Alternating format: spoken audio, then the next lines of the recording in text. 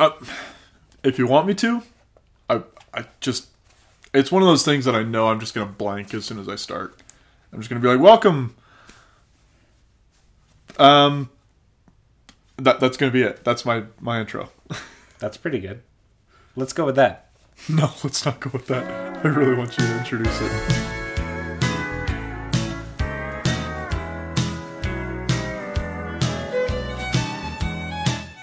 All right, well, welcome to the podcast.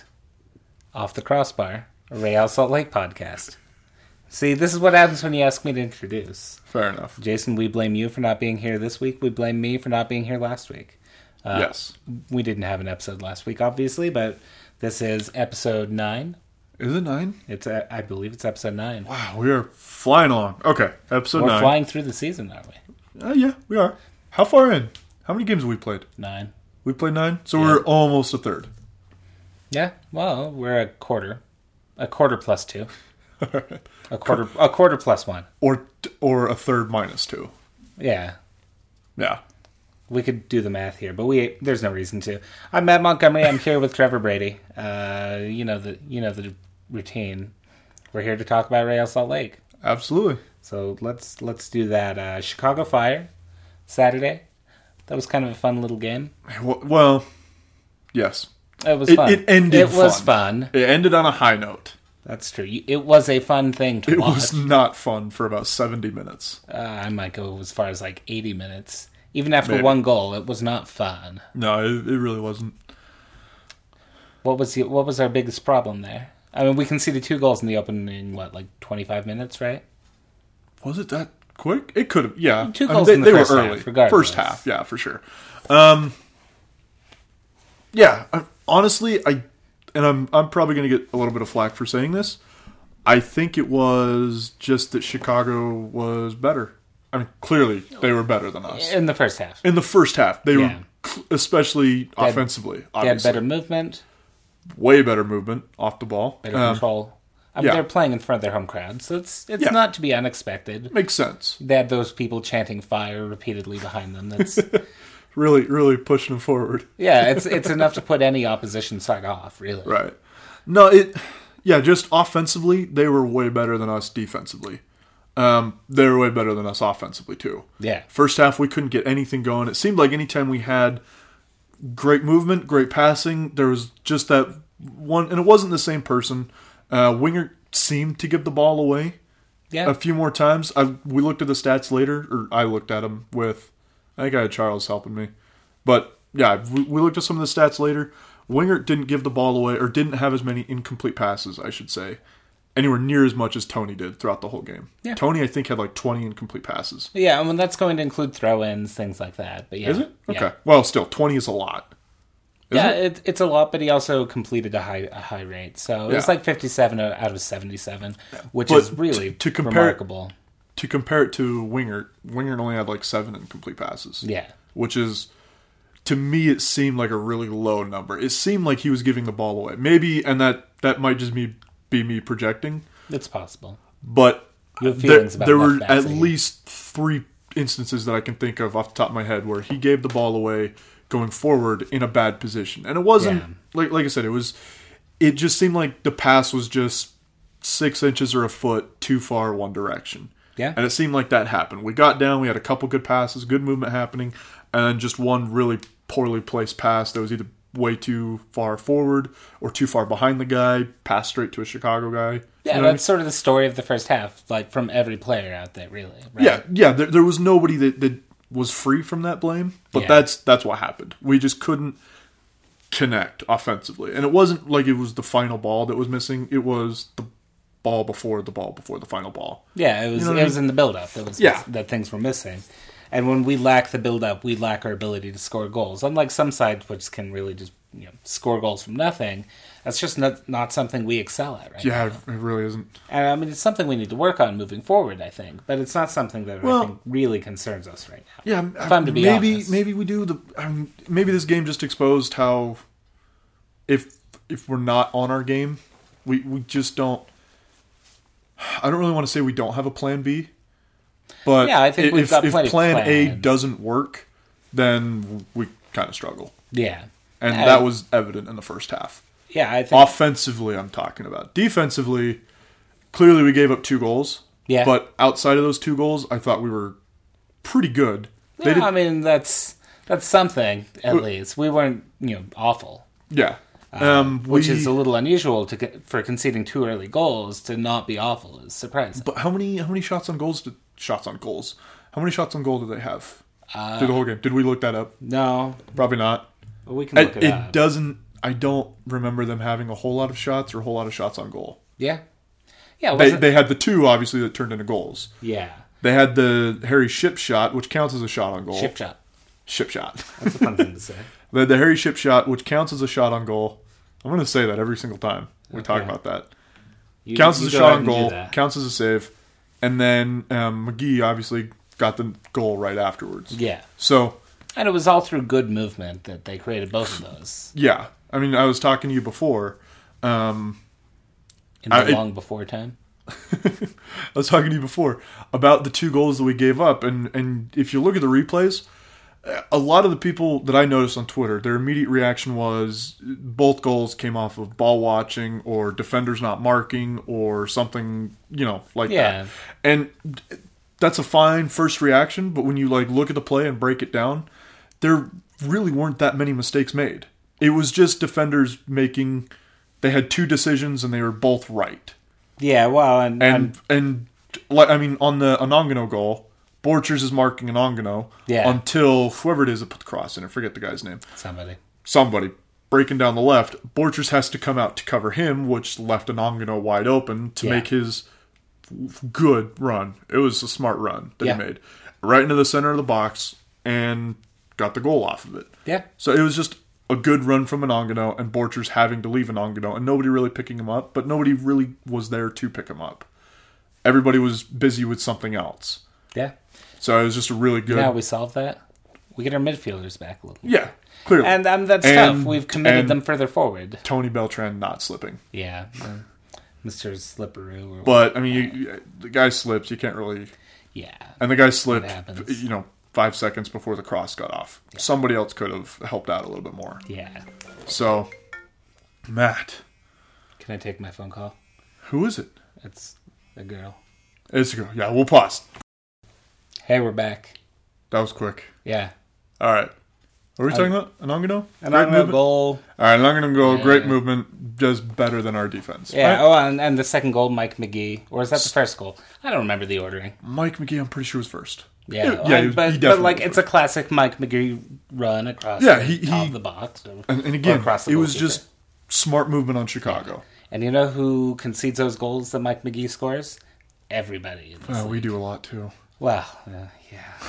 Yeah, but I mean, Mike McGee was a great goal scorer last season, and not by coincidence. It wasn't just luck. Mike McGee is clearly a smart poacher.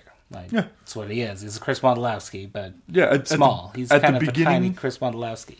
I don't know if he's quite. That's a little unfair because he's a lot smarter and a lot. Chris Wondolowski's not stupid. No, I'm not saying Wondolowski's not stupid. I don't want to make it sound like I don't like Chris Wondolowski because I do. I don't really like Chris Wondolowski. He's kind of boring, actually. Of course he's boring, but he scores goals. That's true. I mean, yeah. How can you say no to a 20-plus goal scorer every single year? I guess I can't. I love that. Anyway, but no, at the beginning of that play, if you see Mike McGee's being marked by Tony Beltran, outside the box on the left-hand side of the field, while the ball's at Nyako's feet, way on the right-hand side. As the ball gets moved over to Harry Ship, when he takes the shot, he's still being marked by Beltran, but he just follows the play, stays with the play, makes his run across the box as Harry Ship has taken his shot when Beltran and Borchers are distracted by the shot, and just makes a great run. Yeah. And you can, maybe. We looked at it. I think it was Beckerman. You might be able to blame him. Beckerman should have continued his run. But yeah, because Beckerman kind of stopped and just let Mike McGee go. And Borchers... expecting that someone else would pick him up, I think. But, probably. Yeah, but I don't think that's a fair expectation to make with Mike McGee. Yeah, it's really not. Beckerman might have been able to do better. Borchers probably could have done better. But again, Borchers didn't necessarily do anything wrong. Yeah. On the shot, yeah, I mean, if the rebound had gone the other way... If it had gone towards Borchers, you don't want Borchers crashing in and being surprised by a rebound to him. Yeah. He's looking and can't do anything to stop the shot, obviously. So he's stopping, waiting for a rebound. And that's a natural move for a defender. It's not a ball-watching case. It's what a defender's doing. Yeah. So I think that's fair to say. And maybe we're being a little bit homery, like trying to make excuses for the players. I don't think it's a case of making excuses for the defenders. It's I feel like we might be sounding like that. Yeah, there maybe a little, but yeah, we have to understand that a goal is not always like one or two defenders' faults. Yeah, sometimes I think these came from systemic plays, right? Yeah, where we were caught out a little bit, and our midfield just hadn't transitioned properly. Right. So I mean, we do what we can. Again, we've said it before. We're going to give up goals where the midfielders are caught out or the outside backs are caught out. So, bless you. I apologize for sneezing on the podcast. But yeah, I mean, they were great goals. Chicago was just better than we were. And that's, honestly, with Chicago, I know their record doesn't reflect it. And we were talking before, and I think we agree. Yeah. Their record does not reflect the team that they have. No, not at all. I don't know what's wrong in Chicago, but they should have more. Frank Gallup? Maybe it's Frank Gallup. But they should have more than 0 wins. Yeah. A few more. Yeah. They should, you know what I mean? So. Like they had a long string of draws, and in a way they were sort of like the more losinginger. Losinger is a word, right? Henry Losinger. I'll let you think that it is. Cool. They were like us through that same stretch, except they lost at the beginning instead of winning. Yeah. I mean, it's not quite sixes, but yeah, it's not totally dissimilar here. Yeah. Point is going down 2 goals to Chicago is. That's not good, but it's not good. But Chicago's a good enough team that they can put 2 past good defenses. Yeah, and they did clearly. Well, and then we kind of turned it around in the last 15, 20 minutes. What do you think? What do you think turned it around? Oh wait, you didn't. What? You didn't really watch the game, did you? No, I watched the game. The whole game? Yeah, the whole game. I watched absolutely from minute 0 to minute. Just not 94. Live, right? Yeah, not live. Okay, that's right. I did listen on headphones. That's right. I forget in the DC Metro, and it was awful and nerve-wracking. And I was on a train full of people, and maybe I shouldn't have been as excited and animated as I was. There may have been a little fist pumping and I don't know, jiggling like Jell-O. I shouldn't admit that, should I? I jiggle like Jell-O. When I'm excited, I just sort of shake. I need you listeners to know that Matt is trying to imitate jiggling like Jell-O. You can't hear it, but I am. You might be able to hear the couch moving. Squeaky. Yeah, the couch is squeaking, which is not a noise that we need on the podcast. No, that's a neat... You don't want them to think we're intimate? No. Oh. Well, my apologies. Anyway. I retract my previous tweet. So you watched the game. Yeah, oh yeah. What was a big turning point for you? Would you say? This is a leading question. All right, it's obviously a leading question because the answer is the substitutions, right? Which substitution in particular would you say? Well, it's I want you to say Mansali changed the game. I'm not going to say it like that, but Abdoulaye Mansali coming in played a distinct impact in the way we played moving forward. Would you say that Mansali, and I'm realizing this is a one-game situation, Mansali played better than Winger? I'd say he attacked better than Winger, which is what we needed then. Yes. We didn't need someone defending back there because, frankly, Chicago wasn't looking to defend or to attack on that right side or on that left side or really anywhere. Yeah. Save for a few sparse moments. And so we took off a generally reliable defender, and we put on a brighter, more attacking player. Brighter in the sense that he's a better, in attack. I don't know why you think this is so funny, Trevor. Don't worry about it. Is the hand motions? No. Don't worry about it. I agree. And I think Mansali changed the game. Thank you. No, I think that's a perfect example. This is why I'm so excited. It's a perfect example of what I've been saying all up to where we finally get to see Mansali get first team minutes. Yeah. Mansali brings the offense that Chris Winger doesn't. Yeah. And that was perfect example of it. Yeah. Mansally comes on. And he wasn't actually bad in defense, too, when called upon. No, he wasn't. And we see that from Mansally. Again, like, this season, he's been good. Been saying that, too. He's not a terrible defender. Yeah. He's probably not as good as Winger. I'll give you that. Chris Winger is an MLS veteran defender, and it shows in the way he plays. Clearly. Yeah. And, yeah. Yeah, it was just... that's exactly what I wanted to see from Mansally. Yeah. Mostly just for selfish reasons. I wanted people to see that Mansally is good going forward. Yeah. And not a disaster going back. And realize that he's not the disaster that he... I mean, because... that he sometimes has been. Well, I mean, that's the lasting memory from last year, isn't it? The red card against Dallas. 2 red cards, and a suspension from the disciplinary committee. But the Dallas game was it the last time we saw him on the first team last year? It wasn't the last time. It was second to last. It was near the end of the season. That he got a start at least, yeah. Yeah. So he left a bad taste in a lot of people's mouth, and I'm really glad that we got to see him play like this so that we could remember why we liked him. Because if you remember, the first couple times we saw him last year, everybody loved him. Yeah. Until he got a red card, and then he started playing a little bit more. Everybody loved him again, and then he got another red card. Yeah, and then everyone kind of turned on him. And everybody kind of really turned on him. And fair enough. If you get 2 red cards in the season, probably a bad idea. Yeah. But like I said, I still really like Mansally. And for me, it was actually like a systemic thing. That it wasn't just Mansally coming on. It was that we took Mansally and we pushed him up that left flank as far as he would go. Right, yeah. And then we shifted our midfield to the left side, too. Yeah. So for the first goal, we had basically all of our midfield on the left attacking half. We had 9 players in the left attacking half. That's just a lot. Left attacking quadrant, I suppose. Yeah. And when you do that, or when we do that, we score goals. Is what it comes down to. And that's kind of been the case all season. It seems like when we decide that we're going to attack, we just overload one side. Yeah. And that's what creates the one-touch passes, the quick movement. Yeah, and confuses the quick ball movement. It confuses defenders. It opens up space that you wouldn't expect from it being that tight. Yeah, exactly. And that's another thing that we didn't see in the first half at all. Was it just seemed like everybody was trying to find everybody. Everybody found themselves in space, expecting guys to be close, and nobody was close to anybody. Going forward for RSL offensively, it seems like we, instead of making a whole lot of short passes, like we usually do when we're seeing success offensively, we're making a lot of long passes. Not long balls from like the center back. But more direct passing.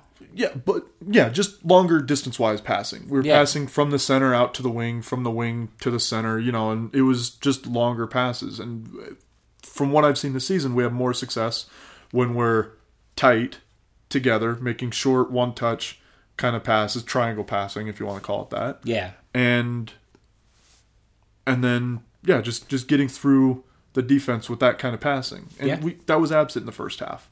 And at the end of the second half, that was there. And part of what it comes down to for me is fitness. Like, we have a team that excels in fitness, right? Yeah. By and large. We have a couple players, a few players probably, that aren't 90 minutes at that level. Luke Mahan is an obvious one. He comes off after 60 minutes. To mind. But he plays well when he's on. Okay. It wasn't his best game, but he play? Would you say he played well against Chicago? He played all right. It was surely not his best game. Would you say it was his worst game? As a starter. I'll say that. As a starter, was it his worst game? Keeping in mind that I think that was his third start? Yeah, I'd have to go back and look at the other two, but, he scored goals in the other two, I guess, so it's hard to say. But I don't think it was particularly I don't think he scored goals in his starts, did he? Did he not? I don't remember. He scored... I thought his first goal came as a substitution. Yeah, probably did. I don't know. He scored he scored a couple of goals. Okay. But to me, and again, this was just eyeballing. I didn't look up the stats on Mulholland at all. But eyeballing it seemed to me Mulholland had a pretty rough go of it all game. He just wasn't on the ball nearly as much as he usually is. And that was part of the way Chicago was playing, right? Grabavoy also was not on the ball nearly as much as he usually is.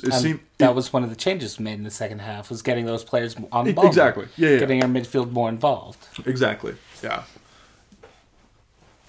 It's what it comes down to for me is that like Luke Mulholland is a hard worker, a good midfielder, not 90 minutes. Luis Gil might be in the same boat. Sebastian Velasquez definitely in the same boat. He's not 90 minutes at this point. He can give us 60 minutes at that level. But you ask him to do 90 minutes, we'll have to spread it out. The only reason I hesitate to agree is we just haven't seen him even try 90 minutes yet. Yeah, not this season. Historically, has he started the season at all? No. Yeah. I mean, he was injured, so historically he hasn't been 90 minutes. So. Yeah, that's true. But given what we ask of those players, it takes a phenomenal player to reach that. I mean, it takes a Will Johnson to play alongside Ned Grabavoy, Kyle Beckham, and Javier Morales, and have all four of those players go 90 minutes. Yeah, we don't really see that ever, do we? Yeah, no, not since Will Johnson. Yeah. Have we seen all four of our midfielders go 90 minutes routinely? Yeah, that's fair. It's just it's what you're going to get. Yeah. And so that gives us opportunities for change at natural points in the game. Now, I don't think Sebastian Velasquez came on and did too much. I think he did. Yeah, I'm going to say more. I think I'm going to say he did more than Mulholland. But again, I think he was very rarely on the ball. He was on the ball more than Mulholland. Yeah, at least per minute touches, whatever. But I think you're probably going to say that was more of the system, more of the way we were playing in the second half. Yeah, midfielders were getting more involved, and that might be it. But yeah, there are a lot of factors to consider. Again, that's I think the point. To the eyeball, he looked a lot better than Mulholland did. Yeah, yeah, I think that's probably fair. He didn't really He still did that thing that he's been doing all season. That's kind of bugging me. Which is, did he fluff his hair out? No. Where he gets into a spot that would not be a fantastic shot, but open for a shot. Yeah. And he takes one or two touches too many, and then all of a sudden he's got three defenders around him. Oh, yeah. And he can't do anything with it. Yeah, he did have I would love to see him take more shots. Yeah, so, I mean, Velasquez is clearly, getting in great positions. Yeah, he's getting in good positions, and he's getting the ball in good positions. Which should be something I think anyone who says he doesn't have, a soccer brain should probably think about. Should recognize, yeah. Yeah, you don't get into those positions by accident. Yeah. So, anyway. I think the one, he took a hard touch this time. Had a great shot. If you'd taken available to him if he hadn't taken that hard touch. But yeah. But he'll get there. I think there's still early season for him. It is, but I don't know how many shots he's recorded this year, but it is not many. Yeah, not enough. It's less than I would like to see him have recorded, especially with the opportunities he's had. No, I agree. And I think, the player himself would agree with that. It's not like he's doing brilliant things except shooting. He's doing good things and he's getting good positions, and he knows he needs to shoot more. Yes. I would hope that he knows. If he doesn't, then he's crazy. But. Yeah. So, anything else we want to talk about? Do we want to talk about... No, I don't care. I mean, we didn't talk about Vancouver, where we gave up 2 goals late. Oh, yeah, of course. It was... we didn't talk about that as a podcast. So. Yeah, we wanted to mention because that. we were depressed. We were too depressed to talk about it. We were so depressed that Matt went to DC to try to cheer himself up after the Vancouver game. No, so yeah, we didn't talk about it that much, and I'm kind of glad we had the Chicago game because now it kind of feels like we're justified in not talking about the problems that were clearly evident in the Vancouver game, and have kind of been clearly evident the rest of the season. I mean they're evident problems, but they're not easy problems to solve. They're not, but to put it shortly, that's an odd turn of phrase. Well, yeah. To make a long story short, the way that the Vancouver game ended, and I said this before, it's just down to coaching, if you ask me. It's 100%. A lot of people like to blame Sabo for taking that long touch. A lot of people like to blame Raimondo for not getting to the ball. A lot of people to blame Nick Raimondo wasn't good enough that game. But he wasn't. There were several players that weren't good enough. So clearly. But I don't think... When it gets down to stoppage time, it's not... The players shouldn't be the ones making the decision. Yeah. The coach should have laid out, hey guys, if we've got a lead in stoppage time, this is the plan. And it's either possess the ball or counter, get another goal, Yeah, and I think we were setting up for a counter on that last one. We were, but I mean, so it wasn't like we were bereft of a plan. It's just it seemed like Sabo couldn't make up his mind if he was going to counter or if he was just going to bring the ball out into space and then pass it to somebody else and just maintain possession, but at least get the ball out of the defensive third. Because he didn't look like he was running at full speed. Like he was running thinking, I'm going to beat the defenders and, go. Yeah. You know what I mean? And the other midfielders that were coming with him also didn't really look like they were countering. They weren't running full speed. So it just seemed like they were kind of trying to figure it out as they go. Yeah, no, there's something to that. The biggest problem for me was taking off Javier Morales as he came off not injured, it looked like, but I mean, so he went out of the match. Yeah, but he briefly came back and then was substituted off, and I think that was probably not the best decision. We needed, but at the same time, he came out in like the 84th minute, 85th, 6th, 7th, 8th. Yeah, like Sturzer came on, which is great, first 10 minutes. Yeah, but he didn't play very long. He had zero impact on the game. Yeah, well, and I think when you have a player who's having an impact on the game actively. And you have the chance to keep him on, even in a limited role, that's probably preferable to putting on someone like John Sturzer, who, for all the great qualities he probably has, that's not the sort of game you give him those minutes in. Yeah, that's probably fair. Which again comes down to coaching. Yeah, Jeff Cassar came out and afterward and said that mistakes were made all around. Yeah, he didn't say it quite like that, but but mistakes were made. Yeah, I hesitate to blame the players in that specific instance. There's just because go around, I think, everywhere for me. Yeah, I just think to me it felt like the coach didn't lay out the plan. If we're leading in the 85th minute, this is what we're going to do to the end of the game. Yeah, that's a plan that should be. That's something you do at halftime, right? You've got either at halftime or just know that this is our team philosophy. Our philosophy is if we're leading at the 85th minute, this is how we're going to handle the last 10 minutes of the game. And honestly, I think that's probably something we've struggled with historically too. Yeah, we haven't been great at defending, especially again with Cassar. Yeah, we've had trouble defending leads. Even under Jason Kreis, that wasn't something we excelled at. No, but we didn't give up 3 different leads. We didn't drop 6 points in the first 7 games of the season? No, but we did lose games. No, we certainly did. We lost Philadelphia. No, we drew at Philadelphia. We drew Philadelphia, yeah. But we lost at Kansas City. We lost we lost against New York. Those were kind of... Yeah, there were a lot of things that went different down, circumstances. Yeah. But, yeah, no, I see what you're saying. Closing down games has never really been our specialty. Right. We saw it in the playoffs. We've never really been bad at it. Yeah. You know what I mean? Like, we've never been one of those teams, they're going to give up points at the end of the game. Yeah. Clearly, this is destined to happen. Yeah. It kind of feels like that this season. It felt like that. I think, actually... So far. But that's the thing that I like about the Chicago game. They clearly went into the second half knowing what the plan was. Yeah. When Mansali came on, when Velasquez came on, those guys clearly knew what the plan was. When Garcia came on, Garcia for Borchers. They clearly knew what the plan was, and the plan was attack. Yeah. Get a goal. When you get that goal, get another goal. Yeah. It was not get a goal. Keep pushing. Yeah. Hold back a little bit, but... Yeah, but that was clearly the plan, and everybody knew that was the plan, and everybody played like that was the plan. Yeah. And that was the big difference, is I think Cassar realized, hey, maybe we don't know what to do in the last couple of minutes. Let's make sure everybody knows. Yeah. In this game, and maybe it was at halftime, maybe it was in the trainings the week before, maybe it was when they were watching film, but it seemed clear that Cassar laid it out. Yeah. This is what we're going to do at the end of the game under these circumstances. Maybe he had too much faith in his veteran group. Yeah, and maybe he did. I'd sort of expect the veteran group to know what to do there, but again, if you've got 11 guys... Yeah.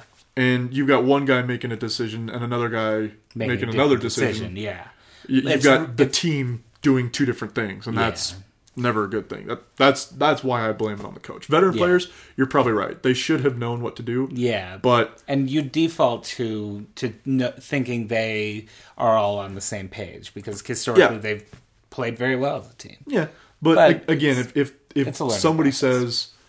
If somebody like Sabo thinks, oh, we're going to go down and get a goal, and the rest of the team thinks, oh, no, we're not. We should be clearing the ball out. Sabo, what are you doing? Yeah. Then even if it's just one guy that's not on the same page as the other 10, Yep. it can create problems. I'd agree with that. So, but yeah, great turnaround, great response in the second half. In Chicago versus Vancouver and versus the rest of the games we've had this season. Yeah. Really happy to see them really push for it, especially after they got the tying goal. Once they got the tying goal, I was worried. I was worried. I was happy that we got the tying goal. Yeah. But I was thinking that they might just be like, okay, we got the tying goal. We got a point on the road. We're done. Yeah. But instead they pushed and they got another goal for the Yeah, win. even if we only pushed with 5 players in that quadrant instead of 9. But they were pushing. They were looking for a third goal. Yeah. They saw their chance and they took it and they capitalized on it. And it was fantastic. I love seeing that. Yeah. I'm going to throw out a name here. I'm like I'm not going to pronounce his first name because it's goofy. I want to hear pronounce it. No. Zeman, the guy that used to coach Roma. Seaman? No. His name is Zeman. Oh. Z-E-M-A-N. Oh, I heard you wrong. Yeah, you did. But no, his whole like coaching philosophy is defense doesn't matter. Just score more goals than the other team and you win. Yeah. You know? The anti-Mourinho. Exactly. Yeah. I love it. So when he was the coach at Roma, they conceded like 110 goals throughout the season. But I think you're exaggerating. No, I'm not.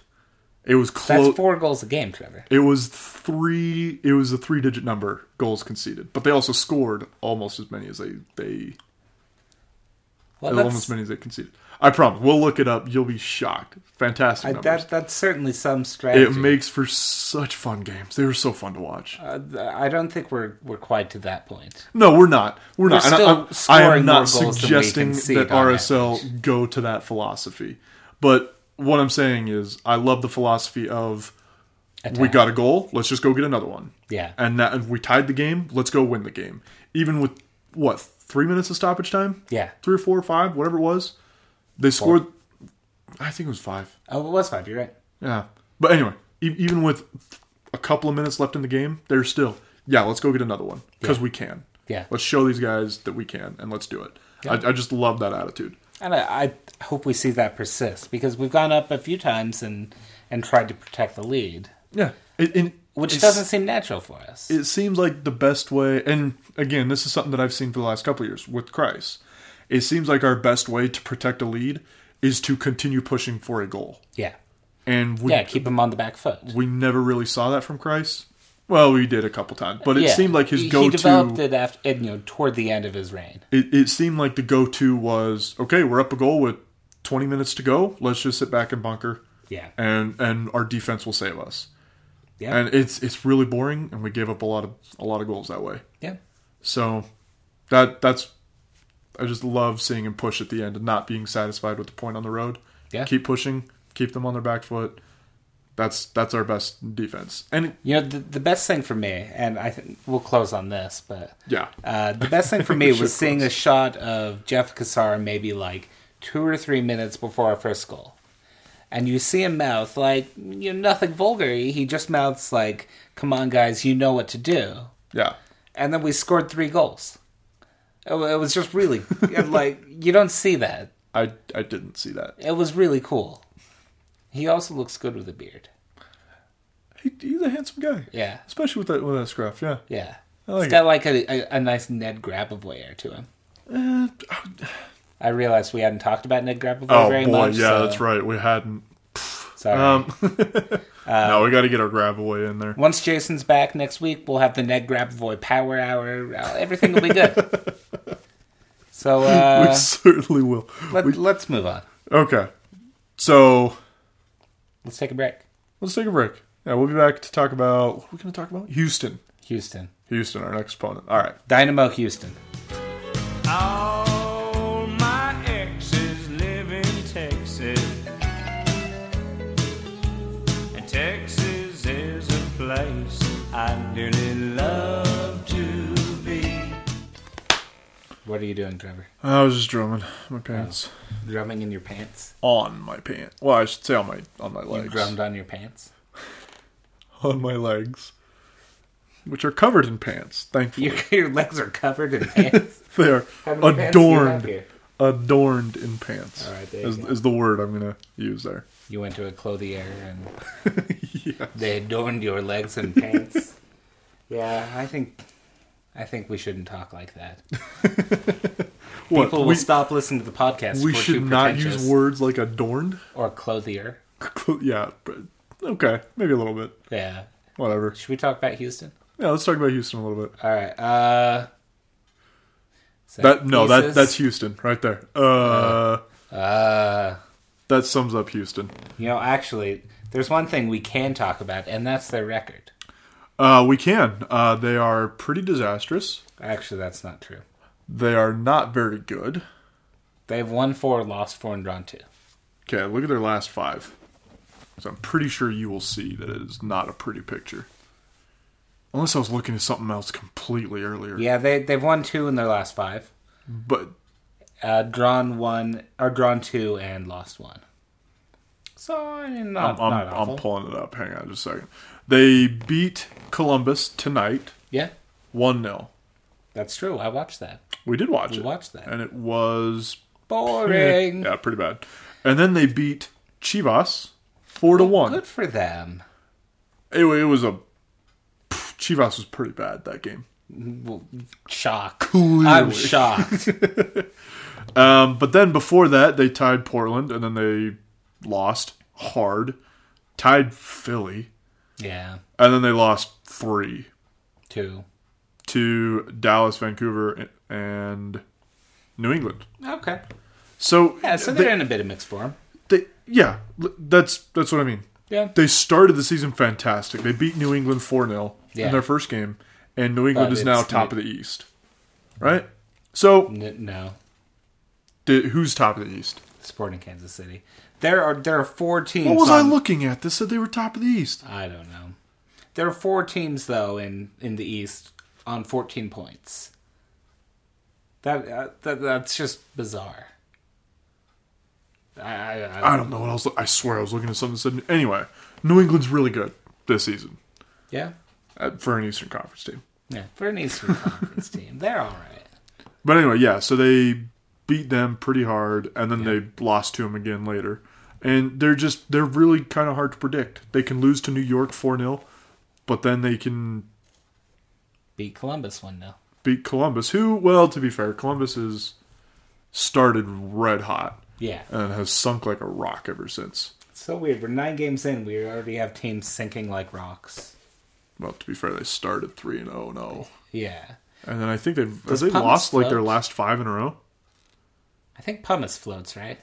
Pumice does float. It's very porous.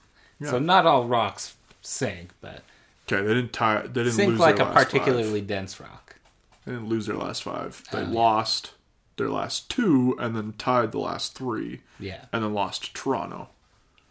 So it sunk like a rock, basically, after a hot start. But we're not talking about Columbus, we're talking about Houston. That's true. Entirely unpredictable as far as this season goes. They're not performing as well as they normally would. Yeah. You would think. Yeah, that's fair. I mean, they didn't have much, like hardly any turnover from last season. No. They've got pretty much the same team. They've got that Oscar Bonnet Garcia. Bonnet Garcia, who's good. Yeah.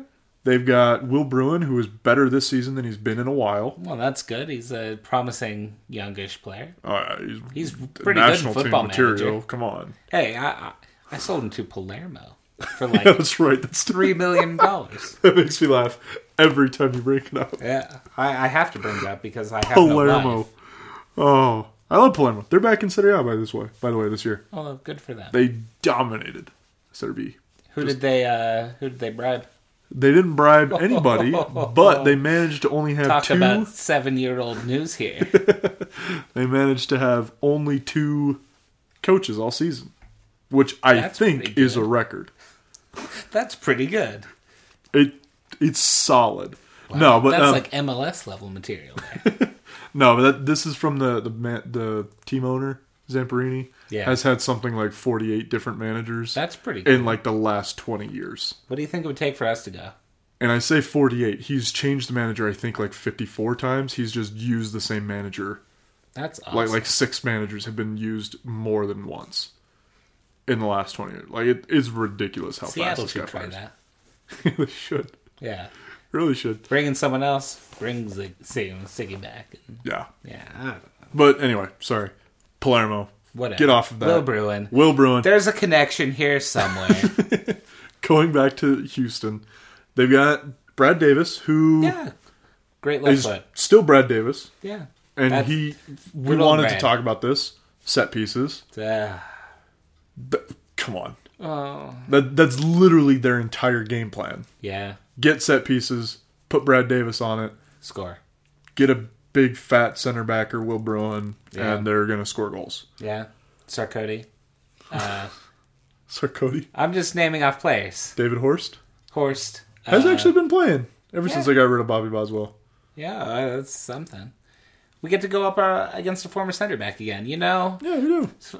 Sometimes former players come back and bite us, but I don't think David Horst is going to. No, and Rashawn McKenzie didn't. Certainly didn't. And David Horst hasn't in the past. Yeah. He's a good player. Don't get us wrong. Yeah. We like David Horst, but he's... We at the show. Here at the Off the Crossbar podcast. Yeah. No, I mean, Bobby Boswell is probably the biggest change they made. They don't have him anymore. Yeah. That's cool. Continuity's fun. Yeah, but I mean, they're not the team that they were last year. Yeah. I don't know why. But they kind of are, in that they're still not reliant on set pieces, but that's the difference between... Yeah.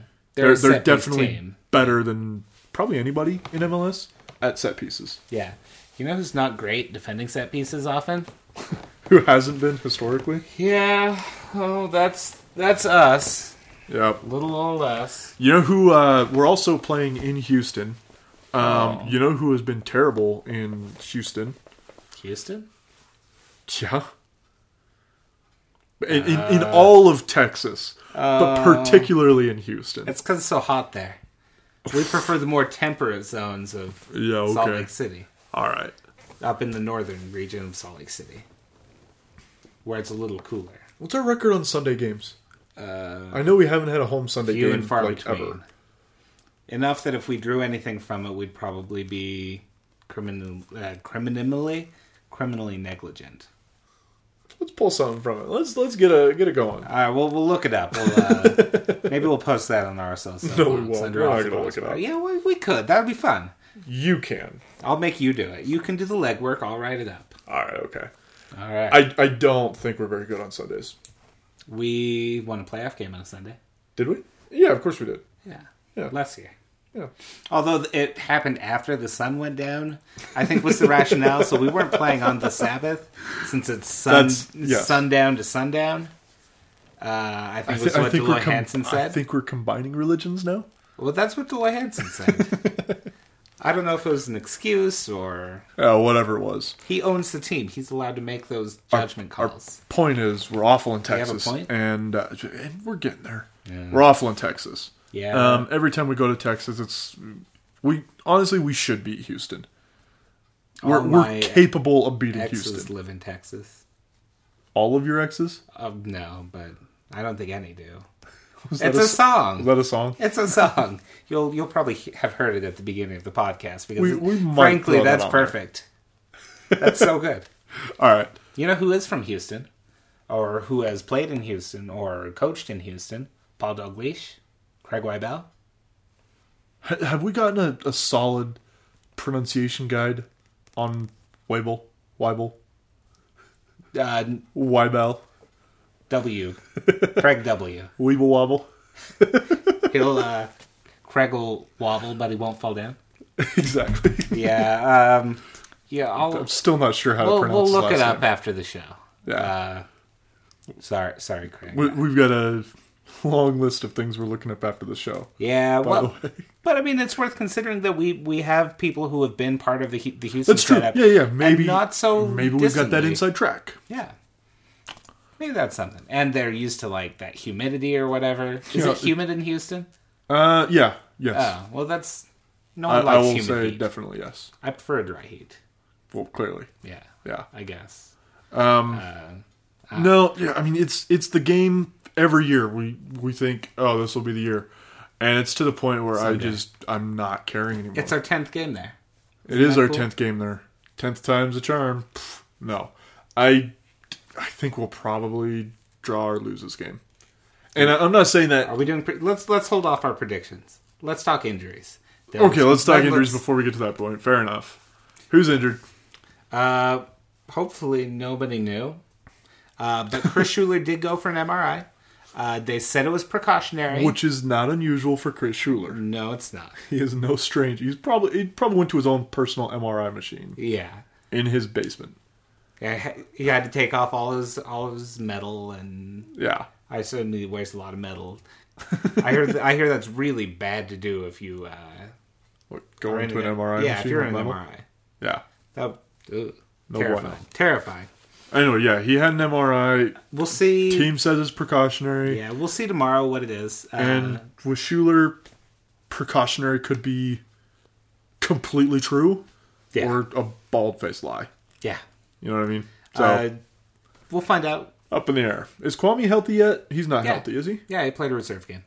Is he? Yep. Did he? Yeah, he wasn't bad. Did he play the whole, or did he? No, he came on at half, didn't he? Yeah. Okay. But still. Yeah, Aaron Mond's healthy. Carlos Salcedo's healthy. So we're covered. We're covered. And frankly, Houston scares me on set pieces, but, those players aren't bad on set pieces. No, really. They're not. So, they're not. It's not too much to be worried about, I guess. Which is weird to be so worried about winning Houston, but, rationally, there's not a lot, to worry about. Yeah, like I said, we should handle Houston. Yeah. Everything indicates that we're capable of handling Houston. Yeah. Except that it's in Texas. Yeah. In Houston. Yeah. And set pieces. And historically awful. Of course, we can deal with conceding a set piece or two if we just score a bunch. That's right. Yeah. We'll be all right. But back to injuries. Who's injured besides Schuler? That should really be it. Rich Balchin is out on loan briefly to Carolina Railhawks. So he's not going to be involved? Yeah, he'll be back for the May 17th game against Colorado. So really a really short-term loan. Yeah. Maybe we'll get to watch him. Which is not... They broadcast their games. Unusual.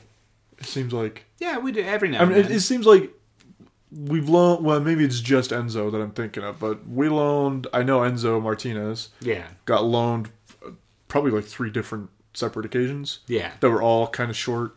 I think it was 2 short and 1 long-term kind of loan to Carolina. We loaned Lalo for a game once. Yeah. It's just something. To Carolina? No, maybe. I don't remember. I just remember it seems like Carolina is kind of our go-to destination to loan players out. Yeah, well, we had connections there. Yeah. Do we still? I don't even know we had serious connections. I thought Enzo was going back to Carolina because that's where he's from. Yeah, that played into it. Yeah. Well, I think we do, or did. I don't remember. Maybe. Yeah. Anyway. Let's move on. Balchin's at Carolina. Go team. Now, Louis Gill and Cole Grossman both look like they're coming back from injury. So, possibly. Yeah. We're going to monitor the Instagram situation. Yeah. Because this for 3 weeks, though. They're really close. And then it's where's true. Louis Gill? Yeah. No, just last week, Louis Gill and Cole Grossman both obviously didn't travel. They were posting stuff to Instagram the day of the game. Hey, having a great time in Salt Lake. Here's me at the park. Yeah, exactly. No, that's what they both were. In the back. Both of those pictures were them at the park. That's pretty cool. Maybe they went not the same park. Did they go to the park together? Did they go on a park tour of Salt Lake City? No, because Grossman said something about at the park, with his girlfriend, I think. Yeah. And sorry, ladies. And Gil was at the dog park because he posted pictures of his dog. Well, yeah, dogs are cute. On his dog's account and on his personal account. Wait, he has a dog account? 2 separate accounts, 2 separate pictures. Yeah. It's so annoying to manage multiple Instagram accounts, though. You have to log out, you have to log back in. They just don't make it easy. One is just for his dog. Louis Gill has a lot of time on his hands. By the way, his dog is very attractive. No, I really like dogs. I really like dogs. I like dogs too. What kind of dog is it? It's a golden retriever, golden lab. Oh, he has an actual cool dog. Oh yeah. That's awesome. Yeah. Doesn't have his name is stupid. What's his name? Kobe. Kobe Beef? No, like Kobe Bryant. Like Kobe Beef? We could say Kobe Beef. But yeah, that'd be funny. It's named after Kobe Bryant. That's pretty bad. Oh. Wow. But he's a Lakers fan, so... He's some, basketball player, right? Yeah. Yeah. He is, Matt. Cool. Let's all right, anyway. before we get too far. Gill and Grossman, That's it. they're Finley probably trained back. today. Is he back? No. No. But he trained today. That's pretty cool. That's solid, yeah. So we'll see him in reserve Speed matches? Demon. Yeah, I don't know when we'll see him. What's the next reserve match? Uh, I remember looking at the schedule. We'll look it up after the podcast. no, I'm looking that up right now. I remember looking at the schedule when they released it, and I remember the first reserve game was like last weekend. It was last Tuesday. Last Tuesday. So, A week and a day ago. but that was the first reserve game of the year for RSL, and that's week like 8 Yeah. of the MLS season. The next is 18 May So, soon. against Colorado. We'll probably So see. this Sunday after the Colorado game. Yeah, we might see Finley there. Yeah, that'd be cool. That'd be fun. Blazing past. Yeah. Mark it down. I'm gonna 1 go on p.m. at record saying America. that Finley's gonna be there. 11 a.m. at America First Field because they list all of the times in Eastern on this MLS page. On Sunday? Yeah. Yeah, let's do it. That's a perfect Sunday game. That is a perfect Sunday game. Everybody, go to that game. We'll remind you later. But anyway, We should, yes. probably not going to see Finley. Might see Gil Grossman. Not going to see Balchin. Yeah. May not see Schuler. Yeah. That's a possibility. And if we don't see him, it's not the end of the world. Don't panic. But, It hasn't been for the last... Yeah. But for we're a so long much time. better when we have him in there. It's just We are, remarkable. but again, we're not bad without him. Yeah. I think that's fair to say. It's fair to say. So, That's Houston. that's the Houston preview. Yeah. There's nothing else to say. Anything else, we're just wasting your time like we always do. Keep an eye on Brad Davis. And Brad Davis. keep an eye on Speaking Will of Bruin. Brad Davis and U.S. national team players, the World Cup squad comes out on Monday, the preliminary 30-man squad. Yes, Unlike but- certain other nations, we are having a preliminary squad. Some nations are not. Mexico, Turns I out. believe. Yeah. 22-man squad. They just named it. So did Brazil. Yeah. That's just... Just threw it out there. Oh, hey, by the way, this is who's going to Brazil. Yeah, we don't need to decide. We're good. Yeah. It'd be nice to be that assured, but we have a lot of question marks. Some of those question marks could involve our players. Find out more after the break. We're taking a break right now? We haven't. No, hang on. We haven't Do done we- predictions. Oh, predictions. Let's rewind a little bit here. Trevor, make that rewind noise. Do you know how to make that? I did it. That's the rewind noise. Okay, that's yes. Rewind noise. All right, predictions. What are you predicting? The game, I mean. This is a game I hate predicting because I mean, really, we've said it. We should be able to handle Houston. We should be able to handle them like well. Yeah. 3-0 is not out of the realm of possibilities. Yeah. To play Houston for us, like us winning by 3 goals. But they're also capable of beating us probably 3-0. Yeah. You know, and it'd be devastating. But honestly, I'm going into the game just blaming the Texas curse. Like, Okay. if we lose, it's Texas. Fine. Yeah. Over it already. But we very easily could win. I'm not going to give a prediction because I can't. Okay. Well, I'll give my prediction. I predict Texas is going to be talked about an awful lot. Oh, I hate The Texas curse is going to be just... Oh. That's my prediction. I don't know what's So going to happen in the miserable. game, but we're going to hear a lot about the Texas curse. I hate curses. I know, but...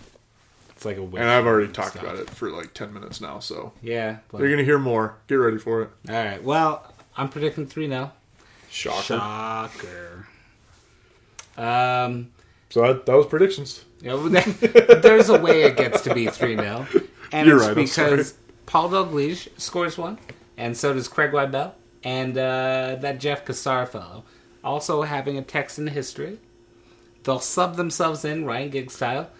It'll violate every MLS rule. We'll get like a 10-point deduction, but it'll be worth it to win in Houston.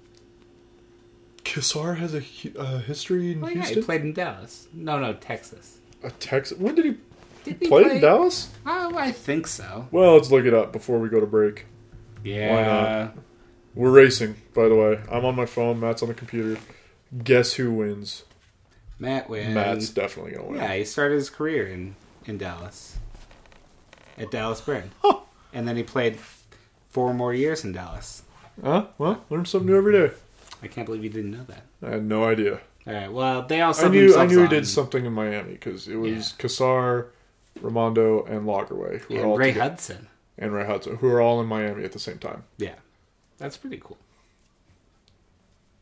I learned that when I was researching Cassar when he was named head coach. Oh, good for you. Raimondo put Cassar on the bench, or Lagerwey on the bench. Yeah, one of them. He was traded for one of them and put the other person on the bench. Yeah. That's what I remember. Yeah, something. But whatever. Anyway. All right, let's move on. Take a break. We'll be back. Oh, no, hang on. We kind of didn't. Are we not taking a break? No, we will. The preliminary World Cup squad, did we say it was going to be out on Monday? Yeah. Look for it Monday. It'll be out. Yeah, we'll have between 2 and 3 players on it. Yeah, either Beltran or Gill. Honestly, I think 3 players have a shout. Beltran or Gill have an outside shot. Yeah. I don't think we're going to see both of them. Chris Schuler has an outside shot. It's a stretched outside shot. He's really tall. He can stretch. Okay. He's got those long legs. Those luxurious legs. Schuler, I'm going to say definitely not. But let's keep the hope. Keep the dream alive. The dream alive. Keep the dream alive. Schuler, that's the goal. Dreaming to get on the preliminary squad. Yeah. Beltran and Gill, outside shot. Outside at best. At best. Beckerman, Raimondo, pretty well set. Yeah, they're definitely going to be. There's definitely going to be on it. Okay. But yeah, we'll see. Look for it Monday. After the game. Now let's take a break. Now we can take a break. No, wait. I'm the man, and Allison's in Galveston somehow lost her scent. Trevor, we're back. Okay. What I was going to make a joke, and then as soon as I realized...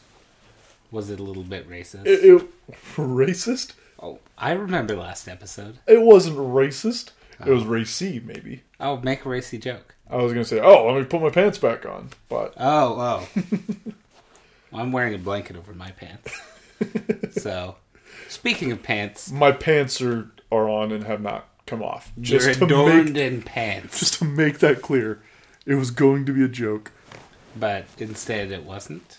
Yeah, then I laughed at it, and then I had to explain the joke. Well, that's how... Jokes are funnier when you explain them. Yes, clearly. I understand humor good. All right. So let's talk about listener questions, because we've got a few. We do have a few, which... From 2 people. Like our first episode, really I think it was magical. Like our first episode, when we didn't have listeners. We still had listener questions. Yeah. We didn't ask for any this time, and we still have some. Yeah. Go team. People love us. You guys are awesome. All right, we're going to bounce around a little because 2 people asked questions and we have 4 questions. So rather than ask all of Joe's questions first, we'll bounce. Yeah. All right, so first, Joe is wondering what we think of Jeff Cassar giving players personal time throughout the season. Which is something that has been, not hidden. Yeah. To be fair, we I don't know for sure if Christ gave anybody any personal time. A little bit. I know he did. Plata went to Ecuador. Plata went to Ecuador. I know Espindola got a couple week or so off after the Champions League final. Yeah, he was in a bad way. He was in a bad way, so Christ gave him that time off. I know he gave... I want to say he gave Sabrillo some time, but now that I'm saying it, I can't remember when. Yeah. But Jason Christ was clearly like a good person to these people. Like, yeah, and that's the thing. But it wasn't... Outside of Plata and Espindola, he may have been giving players personal time, but not made a big deal about it. You know what I mean? And now Cassar's not going out and being like, all right, guys, Gil's got the day off because he asked for it nicely, and we're going to give him... You know what I mean? But he's not, like, hiding the fact. So I don't know how big of a change this is, but it's definitely out there. Cassar is giving players personal time. It seems a little different because they're, like, single-day things. They're not like, all right, you need to deal with some stuff. Like, go ahead. Like, you know, this is more important. Yeah. It's a case of managing players a little differently. Yeah. So, like, Chris Schuler's had a few personal days. But Chris Schuler's personal days are a little bit different, I think. Yeah. I don't think they're in the same category as other players' personal days. Not in the past, but I think that it's a sort of personal day we're seeing. But he also said he's going to manage Schuler, and Schuler will be taking days off. And they're not really personal days off. They're like managing injury things. Because Schuler clearly has a problem with his foot, has for a while. Yeah. And this is kind of their way of approaching managing that. Yeah. Is to just take it easy on the guy. You know what I mean? Give him days where he doesn't have to train, just so he doesn't have to worry about... Yeah, and sharpness clearly isn't much of an issue with him, which is really remarkable. Yeah. And so I think... to lump Schuler's personal days in with other players' personal days that they're getting, and I think it is a little bit unfair. We're looking at different types of personal days this season. Again, they're definitely personal days, but they're for Schuler. It's about fitness. It's not about it's about time. Managing an injury rather than just man management. If that makes sense. Yeah, well, and we've seen Louis Skill get that too. Yeah, Gill has got days off, not necessarily because of injury, but it's about maintaining fitness. Yeah. And because he's what, 19? And he didn't have a break. Yeah. Like, he was in January camp. He's been involved with youth teams. He hasn't had a break for a while, has he? Yeah. And as a young player, that's really dangerous. Yeah. And we see injuries like the one that's kept him out for the last few games. Yeah, and you're talking about injuries. But honestly, I think part of it might just be keeping players happy. Yeah. You know what I mean? A 20-year-old would love a day off. Yeah. You know what I mean? I think it would go a long way to give Gill, somebody like Gill, or just any player, a day off. Yeah. You know what? You don't have to worry about soccer today. Just go have a day to yourself with your girlfriend, with your dog at the dog park, whatever. Yeah. Take it easy. And mentally, I think that does a lot for a person. Just being able to take a day off. And for somebody like Gill, for somebody like Schuler, for a lot of the players on our team, a day off isn't going to harm them in like the playing part. They're not going to lose a step. They're not going to lose their touch. They're not going to go into the game feeling rusty. You know what I mean? We're clearly not just handing these out. But yeah, and it's very possible. We know there's a lot of stuff. There's always with teams a lot of stuff that goes on in the locker room that nobody really knows about. But maybe Cassar has said, if you guys do X, Y, and Z in a game, or in training, incentivizing. Yeah, just incentivizing. If you guys do X, Y, and Z, I'll give you a day off, and maybe it's something possible, like that. But I don't think these are cases of that. Again, we don't really know. Yeah. We don't really know the motivation. We know that it's happening to certain players, and for certain reasons on certain players. Yeah. But again, it doesn't bother me. No, I think it's great. It's actually, I think, good management. I can see the advantages. Yeah. I can't really see the disadvantages. Yeah. Pros far outweigh the cons. As long as it doesn't create, discontent, but it's not like they're getting personal days to just, go hang out with their dogs at the dog park. They're getting personal days because of their physical state. Because they feel that they need it to make them a better player. Yeah. I mean, they don't need it, but it would help them be a better player. And maybe it's just unusual to actually hear about it. Yeah. Again, maybe it's something that's always been going on. We just are now hearing about it. Because Cassar is approaching media different than Christ was. Oh, he's certainly doing that. Oh, big shock there, huh? Yeah. He's not standoffish. He looks like he's happy to talk to people and not miserable to talk to people. Yeah. Which, that speaks to the difference in personality. Yeah, it certainly does. Okay, next question. Charles Barnard, of course, friend of the program, occasional co-host, asks, do we see more Monsali after his good performances both in reserves and on Saturday? I think we know my answer. Maybe? I would certainly hope so. I'm in the maybe camp. Maybe. Yeah, I mean, realistically, the answer is I think Wingert. Maybe you say Wingert had a bad game against Chicago. Maybe. I don't really think that he did.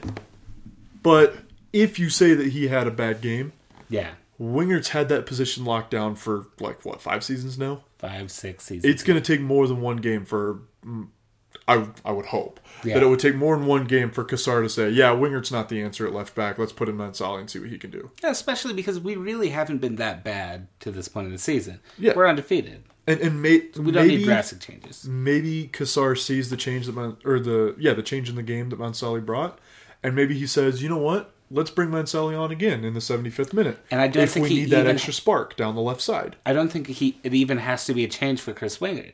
That's a really interesting thing to me. Yeah. Is it could be for someone like Tony Beltran, you could shift Wingert to the right side. It could be for someone in the midfield. It could be for a forward.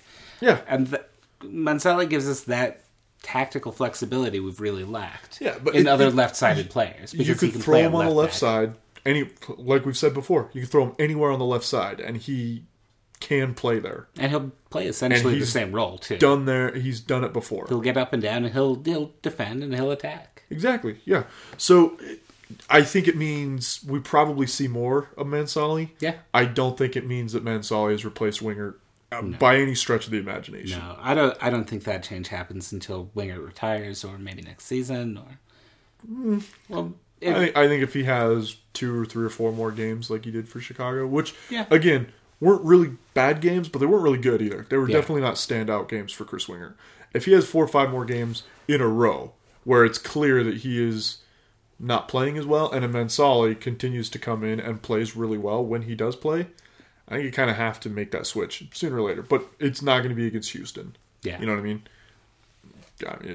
I say that, and now it's going to be Houston where we see Mansali start. Yeah. But no, I would think that we're probably going to see more of Mansali, but it's probably going to start as a substitution role. Yeah. 60, 75th minute, something like that. I mean, it's another type of substitution we can make. Yeah. And it's really cool to be able to do that. And I think Cassar realized that. And until Mansali has a terrible game, which he might. Yeah, he might get sent off. It's distinctly possible. Yeah. But, yeah, I think we definitely do see more of Mansali. Yeah, I would heartily agree. Next question, also from Joe. Did Matt and Jason watch Hot Rod? The answer is no. Which is, again, a shame. I don't know that you would enjoy it so much. No. Probably just because I don't know your taste in movies very well. Is it pretentious? No. Well, I probably wouldn't enjoy it. This is the opposite of pretentious. Oh, no. It's a comedy. It stars at... My favorite movie is Lost Highway by David Lynch. That's not true, but I do really like that movie. No, it's Andy Samberg, Jorma Taccone. Who else is in it? Isla Fisher's in it. And she is very attractive. You should watch for that reason alone. So, is there a movie with Ned Grabboy in it? There's a guy who kind of looks like Ned Grabboy. In this movie? In this movie. Is he really smart? No. Oh. It's Well, I'm not I'm not talking about... Is it Will Forte or Will Arnett? One of those two guys. Will Ferrell. It's not Will Ferrell. I get Will Arnett is Job on Arrested Development. I love Arrested Development. Is this at all like Arrested Development? It is. It's a comedy, right? It is funny, and Arrested Development is funny. That's true. Yeah, it's like Arrested Development. Okay. In that way. All right, let's I'm going to look it up. But no, I think you would probably enjoy it. Oh. At least it's not going to be your favorite movie. No. Say that straight up. But you'd probably think it's funny. Okay. I'm confident Jason would find it hilarious, though. Huh. I'm 100%. I don't know what that says about your opinion of Jason, but okay. I think what it says about my opinion of Jason is that Jason can appreciate a good comedy. Oh. Well, thank you, Trevor. Let's move on. That's not what I'm saying, Matt. Come on. Do we finally win in Houston? Yes. I said that in my prediction. I will stand by it. But maybe. Yeah. Yeah, maybe. That's a great answer. Maybe. Yeah. It's toss up. Ask us on Monday. Did I say Will Forte and Will Arnett? Yeah. Because I meant Bill Hader. Bill and Will are names that both come from William, so... Yeah, but they're not the same person. Sure? And... He was Napoleon in Napoleon Dynamite, right? No. You're thinking of... No, I actually know what I'm thinking of, don't worry. Okay, alright. Anyway, Yeah, another recommendation for all of our listeners. If you haven't already, watch Hot Rod. Matt, you should watch Hot Rod. Pretty sure it's on Netflix right now. It was last I checked, which was a week or two ago. Well, everyone else, you should, if you don't enjoy Hot Rod, you should go watch Eraserhead by David Lynch. Tell you what. A classic film. Everybody watch Eraserhead and Lost Highway and Hot Rod.